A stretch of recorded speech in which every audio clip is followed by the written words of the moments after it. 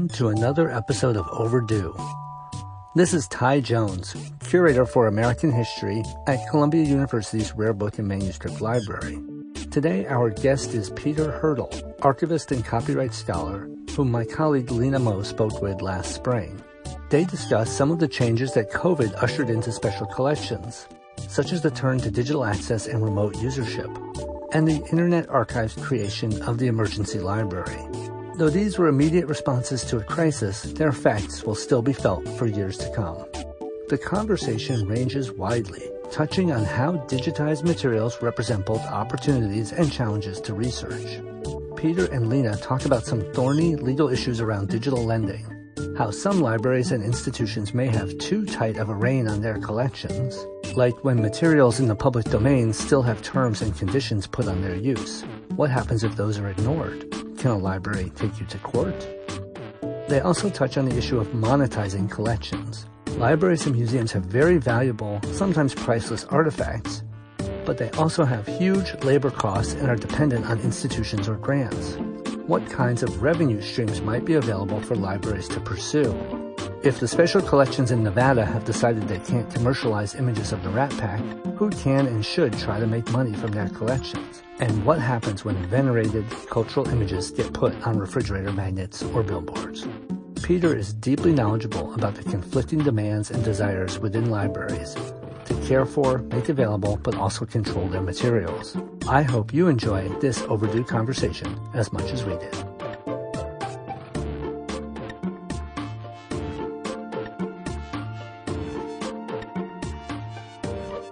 Peter Hurdle, welcome to the podcast. I'm so eager to talk with you today about digitization and how it is impacting special collections, as well as the frameworks that guide access and reproduction, and that I think have become particularly important over the past 7 months of the pandemic as we have shifted towards digital access more and more. So to start with the issue of digitization, I want to ask you about both the benefits and the possible harms of it. And I'd like to start with the benefits. There's a clear connection that you point out between digitization and increased use and access. If we put things on the web, they'll be found and used. And you give the example of the University of Michigan's Making of America collection, which uses, I believe, 19th century American periodicals. And you say that the online collection has 5,000 page views a day, and this is dated, so it's probably more now. But this is a rate that I hazard is many, many times that of the borrowing of the physical copies before digitization. But you also make the point that putting things on the web changes how hard copy collections are used. So do you have a sense of not just how web usage drives increased hard copy usage, but how digitization drives different kinds of uses of the material?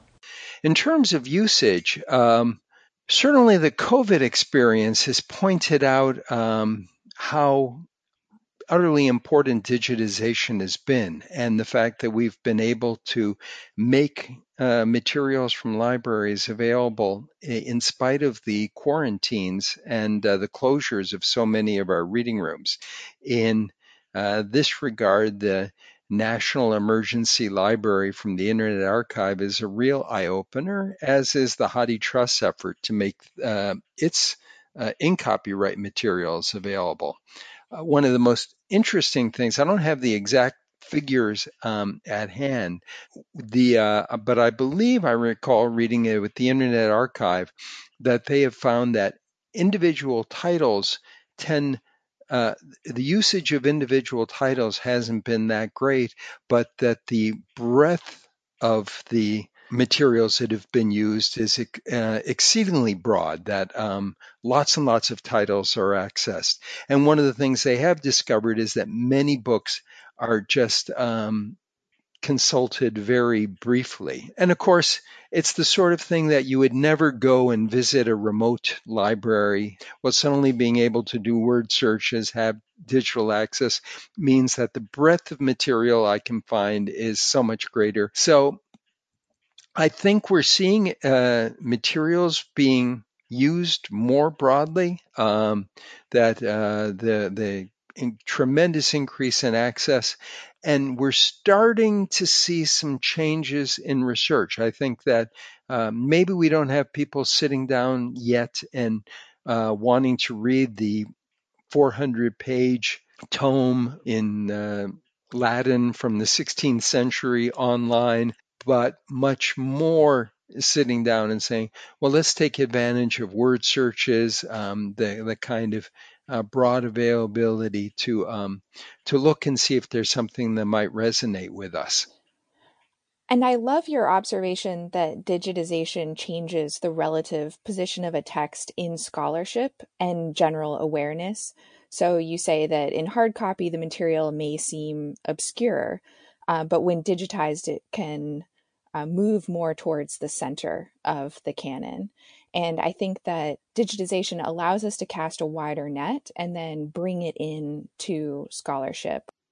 Yep, I was just talking virtually with a historian of 18th century America. Had been working on a project that relied on a lot of printed sources, and I asked whether that historian's research was changed by the ready availability of digitized books, newspapers, other materials, and the response was, in some ways, not so much, because so much of this had been microfilmed in the Redex project. So, in principle, that historian could have gotten access to the material through microfilm. But in practice, the historian also found that doing word searches in those online databases made the process of research easier and may have led to factoids, topics, other materials that it would have been easy to have overlooked if you were just sitting down scrolling on a microfilm reader trying to read text at that point. So, not a complete game changer, but certainly an assistant to research. And having a broader range of material available online is really exciting. And it seems like there's also a sense that digitization doesn't just change the research practices of traditional scholars, but it also broadens the user base. So high school students using digitized materials. And I can imagine, I mean, I can testify to the fact that sometimes it's uncomfortable to try to get a reader's card at a library. There's a kind of formal process and it can be intimidating, and not to mention the expense of getting there. But I wonder if you could talk a little bit about that, the expanding user base. Yeah, I think there is one obvious one is that genealogists have leapt into the full text resources, especially things like full text newspapers, but also the range of 19th century books looking for material. And people who might have been intimidated or had difficulty finding things in government documents, case law, other material. I mentioned way back in my FLIR conference paper how much lexicographers were taking advantage of digitized material, the Oxford English Dictionary and people like that. So I think there is a broader range of people looking at the digitized resources. The K to 12, I mean, that is a tough one. But my sense, and I haven't looked at this formally, but my sense is things like the History Day projects that are based upon primary sources have been enhanced by having digitized materials readily available. Okay, so with all of this in mind about the, I'd say, significant benefits of digitization, I would love to talk to you about some of the drawbacks or the possible harms. And you have written about several. One is that the erasure of printed books gets rid of something aesthetically pleasing and a tangible connection to the past. And the substitution of physical objects with digital objects is made possible because what most users want to do is read the text, not perform a close reading of the text as object. But you write that this substitution is also an identity crisis for special collections. Sure. I guess I was just echoing the concerns that Terry Bellinger had expressed even earlier, that if we cut down on the number of people coming into a repository, then it's quite likely that administrators are going to sit down and say, well, why are we spending money to support a special collections that isn't getting researchers to come into it? But I don't think sitting down and saying, okay, then we shouldn't make our materials available digitally. We should force people to try to come in and actually work with the physical book. That's a no-win situation as well, because we're going to get to a point where people are just going to say, hey, I can get 80% of what I want done online, and I don't want to spend the time or the money to do that other 20% of actually coming and looking at the physical items that are obscure or I can't get access to online. It'll take the rare specialized scholar who will want to be able to do that. So I think the trick is to sit down and recognize that the kind of rationale and reason for special collections is slightly altered by digitizations of materials, especially printed books, and that therefore the focus needs to change if we're going to continue to have them be valuable components of our libraries. And I think they are, and I think it's quite easy to make those changes. I want to ask you a bit of a thorny question for someone in my role, which is that I wonder if digitization changes who stewards the collections once they are digitized. So digitized special collections might not seem like they necessarily need to be separated from general collections. That is, they can be added to digital libraries more broadly. So does this have an impact on the role of the curator versus the reference librarian? And does that matter? Well, no, even 20 years ago, we were saying that all academic libraries are going to become special collections, and the general reference librarian is going to, and the special collection is going to be a special collections librarian, because there isn't any distinction. I used as an example, when I was at Cornell University, we had a microfilm set of incunables, and they were kept in the general collection with the microfilms that are in the general collection. But that made no sense, because the people who understood it was good in that it didn't require the kind of special oversight and handling of that were found in the special collections reading room. It's not valuable materials in that sense, but it also meant you didn't have the expertise of the special collections librarians to help anyone who was working with it.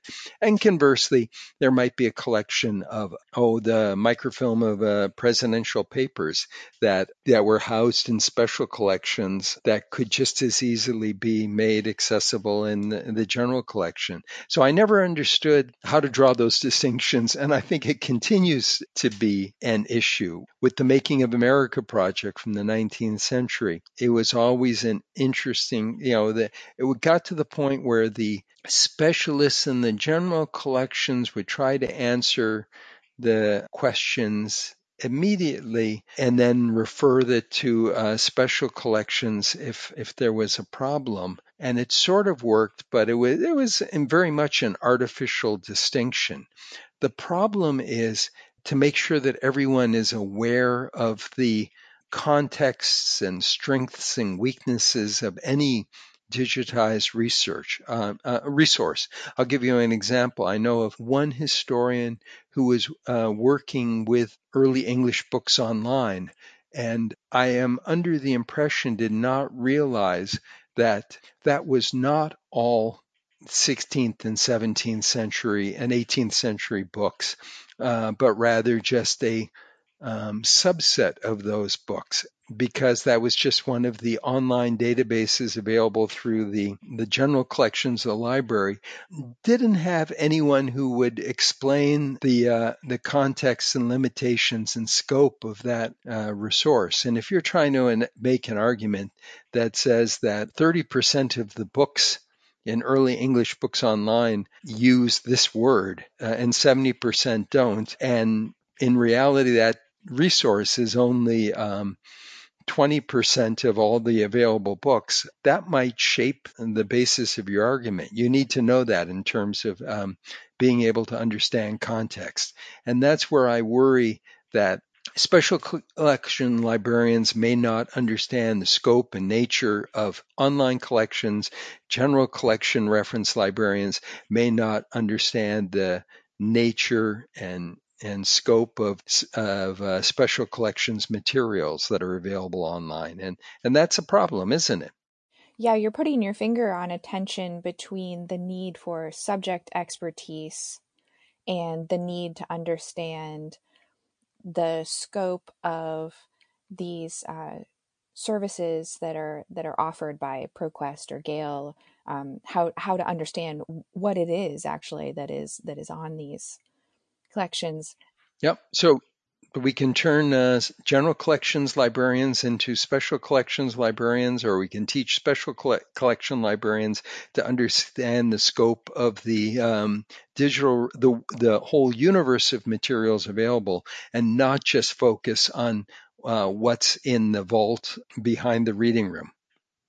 This past spring, the Internet Archive got into some trouble for its emergency library, but in general, it seems like it provides a platform for the kind of integration that you're imagining. So, what do you think the role of the Internet Archive is in this general movement towards digitization? And are there appeals and drawbacks of that site that you think about?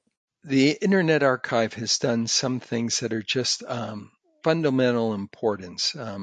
For one, getting money to support digitization, special collections, that's really good. And their experiments with controlled digital lending and the National Emergency Library are appealing. What I really appreciate about them is their willingness to push copyright law in ways that other institutions can't do or are unwilling to do, and by pushing it, perhaps in de facto being able to change it. So those are the big pluses. As a collection, I am actually much more fond of the HathiTrust digital library, because it's combining material from so many libraries. So building the shared collection that way. And I guess I'm enough of an archival professional that I appreciate the underlying library structures that are in the HathiTrust. That if you have a multi-volume work, be it a volume or a serial, it's easier, not easy, but easier to trace all the copies and the volumes in the HathiTrust than it is in the Internet Archive. One of the other concerns I've had with the Internet Archive is their willingness to take down materials upon complaint. I mean, that's a strength, that they will do lots of things that might be pushing the envelope in terms of copyright law. But if anyone objects, poof, the material goes away. And in some cases, I think that can be disadvantageous. And the last thing we have to worry about is the sustainability of all these things. The Internet Archive, at Cornell, we used to do a digital preservation workshop, and one of the exercises that students in the workshop had to do was examine the Internet Archive. And one year, the participants came up with the analogy of the Internet Archive being a gentleman's library. And I think that's an accurate one, in the sense that it's been funded so much by Brewster Kahle, his commitment to the issue. But do we have the endowments and funding that will ensure that its holdings continue on forever? So lots of really, really good, exciting things. We're all indebted to it. Yeah, that's interesting how you point out that Internet Archive, on the one hand, is willing to venture out on a limb, and on the other hand, when that limb proves sort of wobbly, it scurries back and retreats quickly. And it might be because it only has a single funder and doesn't have endowed resources to fight those legal battles, which in the spring promised to be significant when they suspended the single lending structure that they have. Yep, that's going to be real interesting to see how that case plays out. I mean, it's Are you following the Internet Archive case, and what's happening with it right now? oh, of course. Well, the briefs have come in. It's still in its very early stages. Don't hold your breath. I mean, after all, the Hadi Trust case took about 10 years to get settled. What do you think are the big issues of the Internet Archive?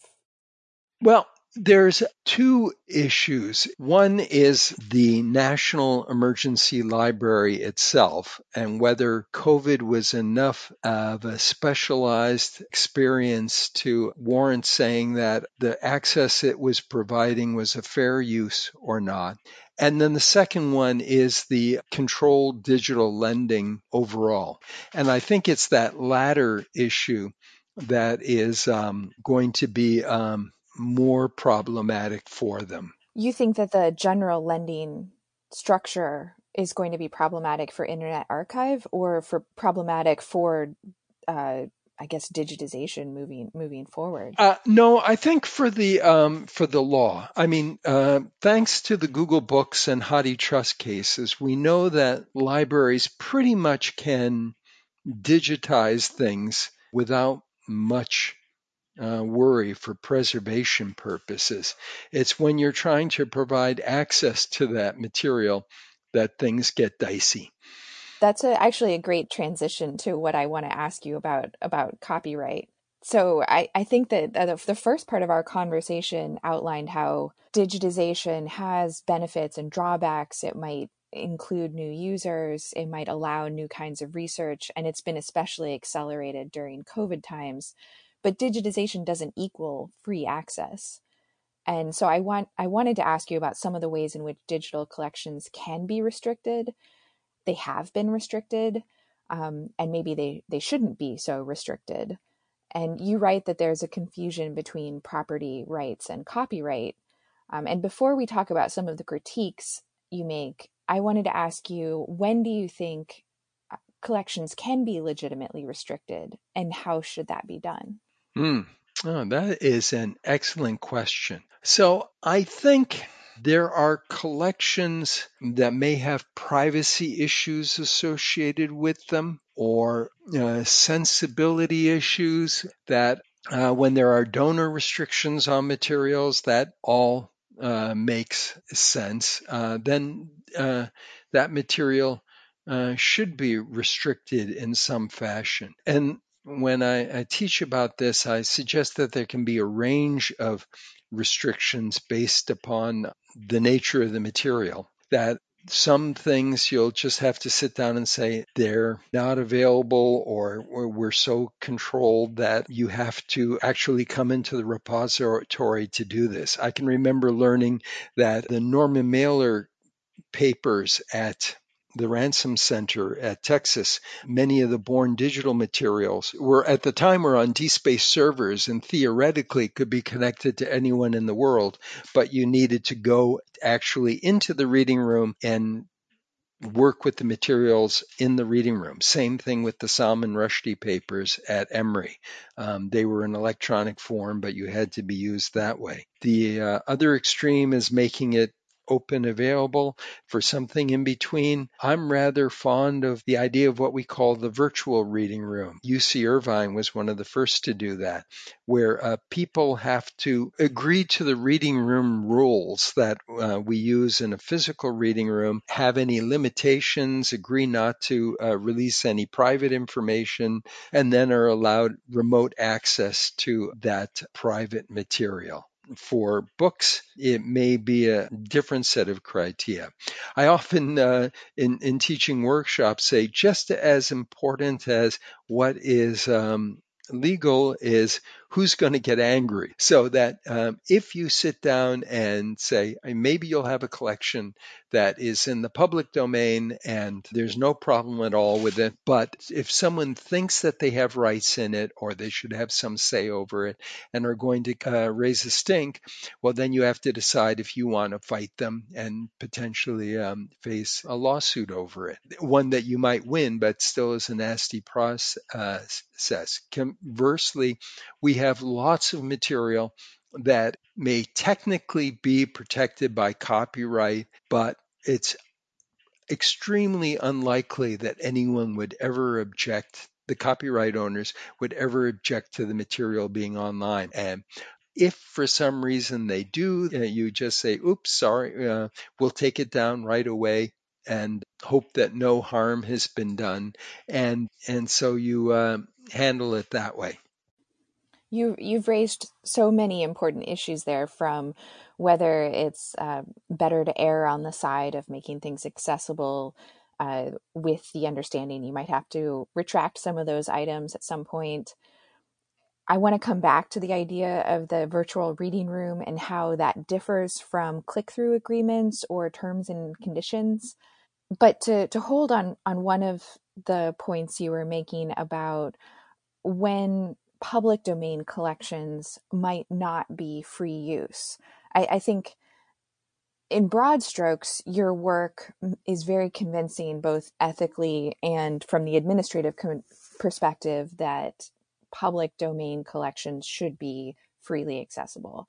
But other than situations in which someone might claim copyright or raise a stink about the legal right of a library to put collections online, are there other situations in which you would be cautious about potential cases of misuse and try to guard against that misuse? Or is the possibility of misuse just the price of doing business and something libraries have to be prepared to accept? One of my favorite articles out of the legal literature has a title something like Keeping the World Safe from Naked Chicks on Refrigerator Magnets. That isn't quite right, but the idea being that isn't a horrible thing to have a work of art suddenly be turned into kitsch. And I can remember speaking to a museum director once who said, "Oh, wouldn't it be awful if somebody took a painting from from our museum and put it on a billboard with a Nike shoe on it?" And we have an obligation to guarantee the integrity of works in our museum, and there would be horrible misuse. And I guess I've just never have seen that for libraries and archives. We make the material available. It's important that we serve as a source for the authentic original material, that if somebody is complaining, wants to come back, they can check and see what the original was like. But we are not responsible if another user sits down and crops it in a way we don't like, or don't have the colors quite right, or misquotes from an item, or presents an item to make an argument that we disagree with. I don't see that as being our role. You do raise the interesting counterfactual of, in order to track misuse, you have to know where the image came from. That is, you have to know that the image came from you as a library. Say that a user clicked through the agreement at Cornell and downloaded the image from the Cornell library and then misused it. Whereas the user could have gotten the image from some other place on the internet and therefore not be liable to the contract of the terms of agreements. But in order to know that, you have to track where the users are getting their images, which is something that very reasonably you say libraries don't want to be in the business of doing. We've been very careful about protecting the ability of researchers to read anonymously. And I think that's an important value for us. It may be helpful here to talk a little bit about how restrictions actually happen in detail. Let's talk about public domain works. And if you've digitized that and put it online, there is no copyright, so there's no risk of copyright infringement. I want to step back just for a minute because I think that this is such a complicated issue. So there is often a confusion between property rights and copyright, which is that special collections own the physical object without owning the intellectual property, which could belong to the author or the estate of a deceased author, Yeah. or it could be in the public domain.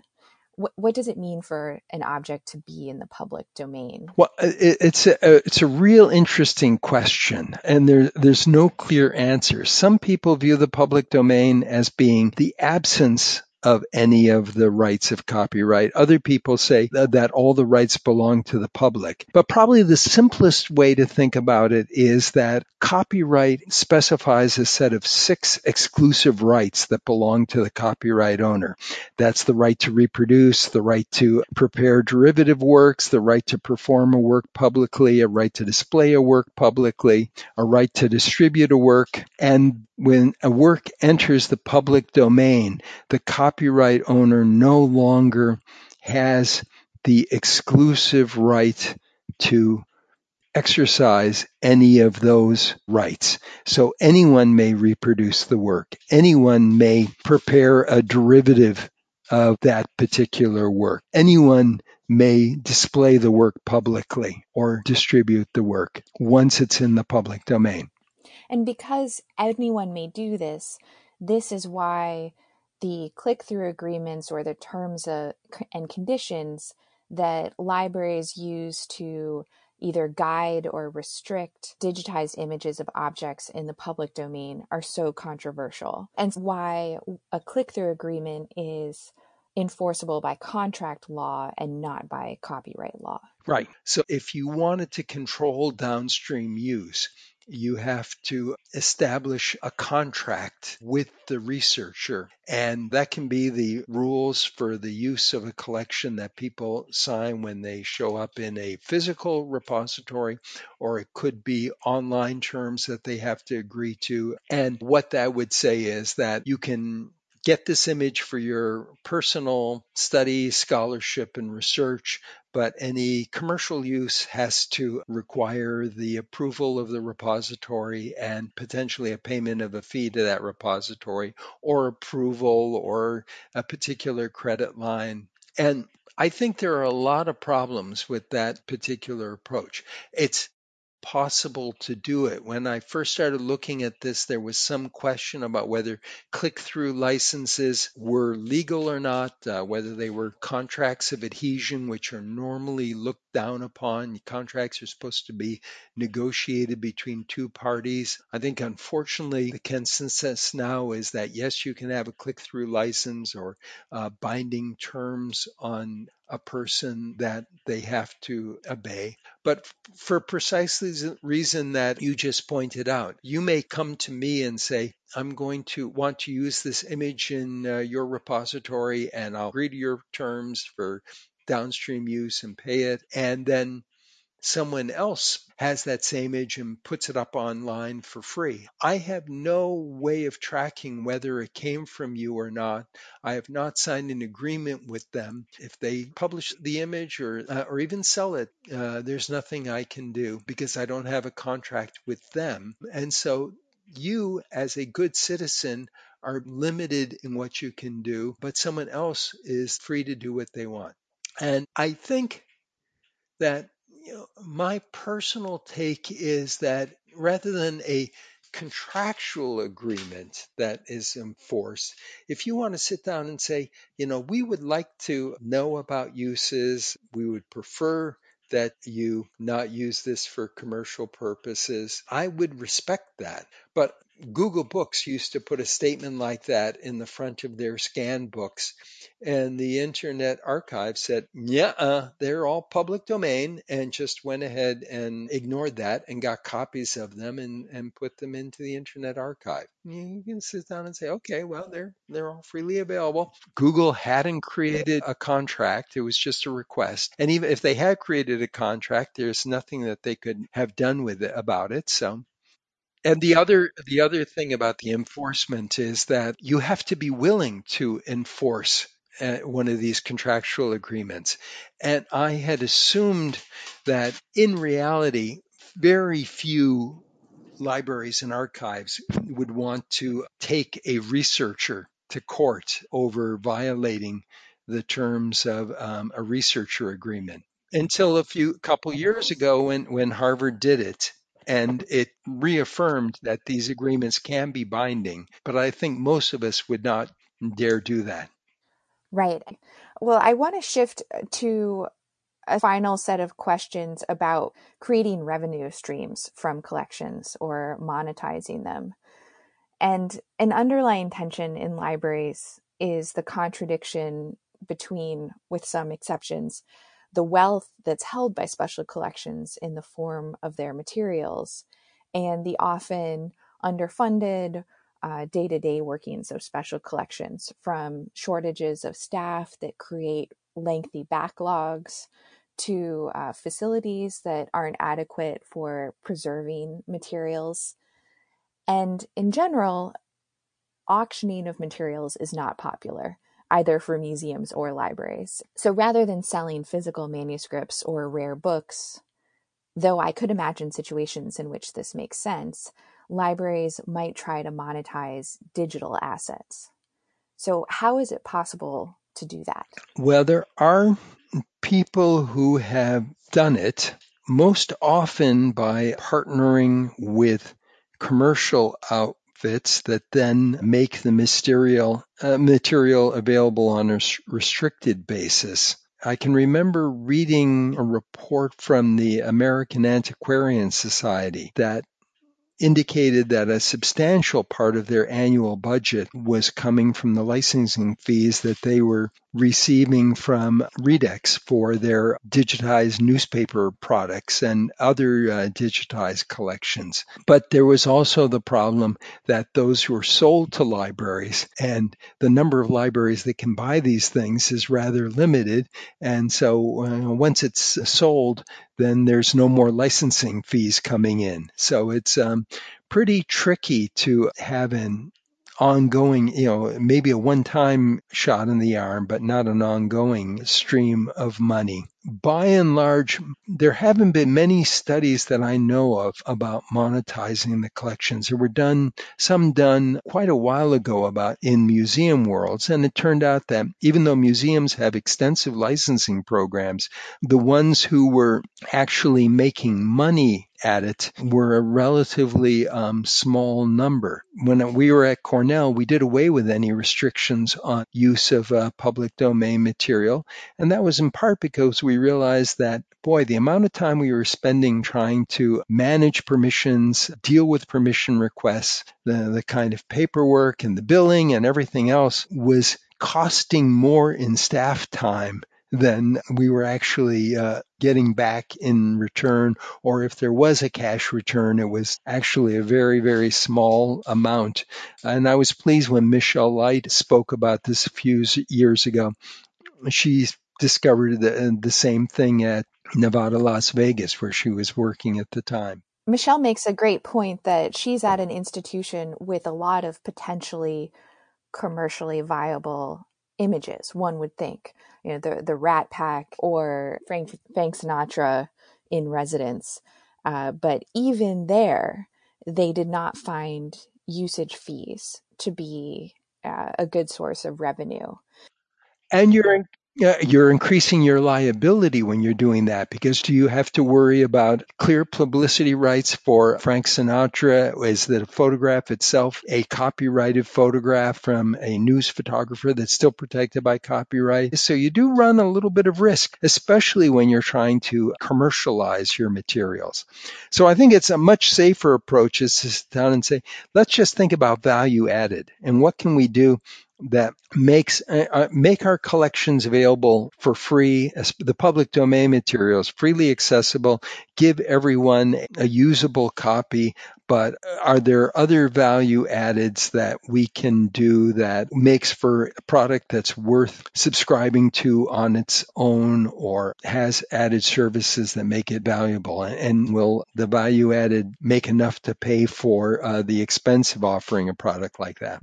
So before I ask you about some of the maybe creative things that you think are viable value added programs that libraries might charge for, just to clearly distinguish, you say that scanning fees or the fees for reproducing an image should be considered separate from usage fees. And usage fees might be charged to someone who wants to republish an image in a book that's going to have a commercial market.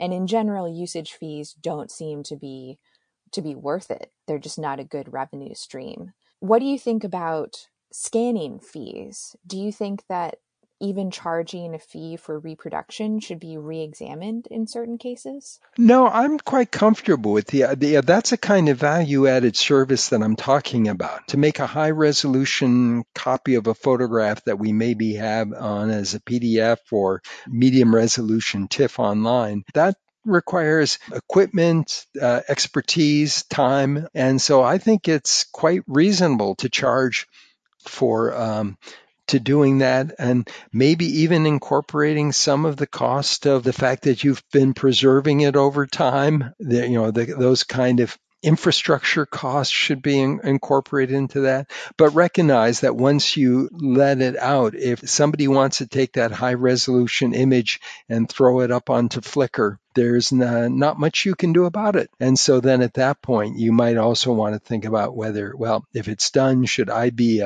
doing that myself? Or should I be putting up my medium resolution and saying, oh, and I can make high resolution available?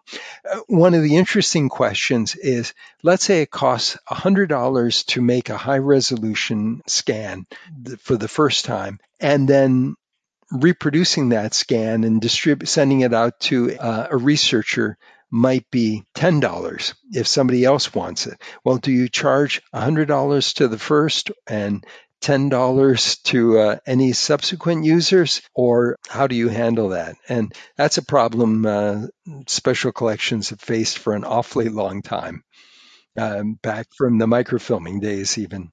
Right, because the labor required to produce that image is real, in the first place, but it doesn't mean that the first user should maybe bear that entire burden, or should they? Or should they? I don't. I do not have. I have not come to. I can see arguments on both sides on that one.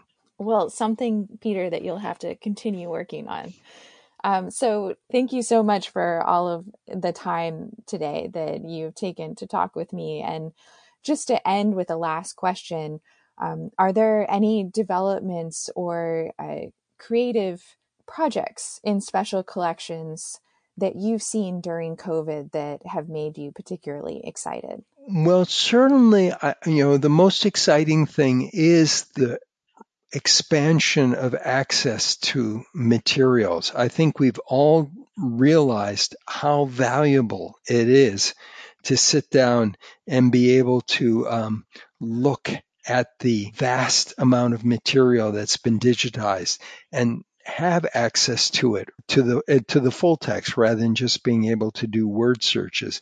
And I think it should just make us redouble even more our efforts to do everything we can to make sure that our cultural heritage is as freely available as possible. Thank you so much, Peter Hurdle, for being on the podcast. Thank you, Lena. It's been fun.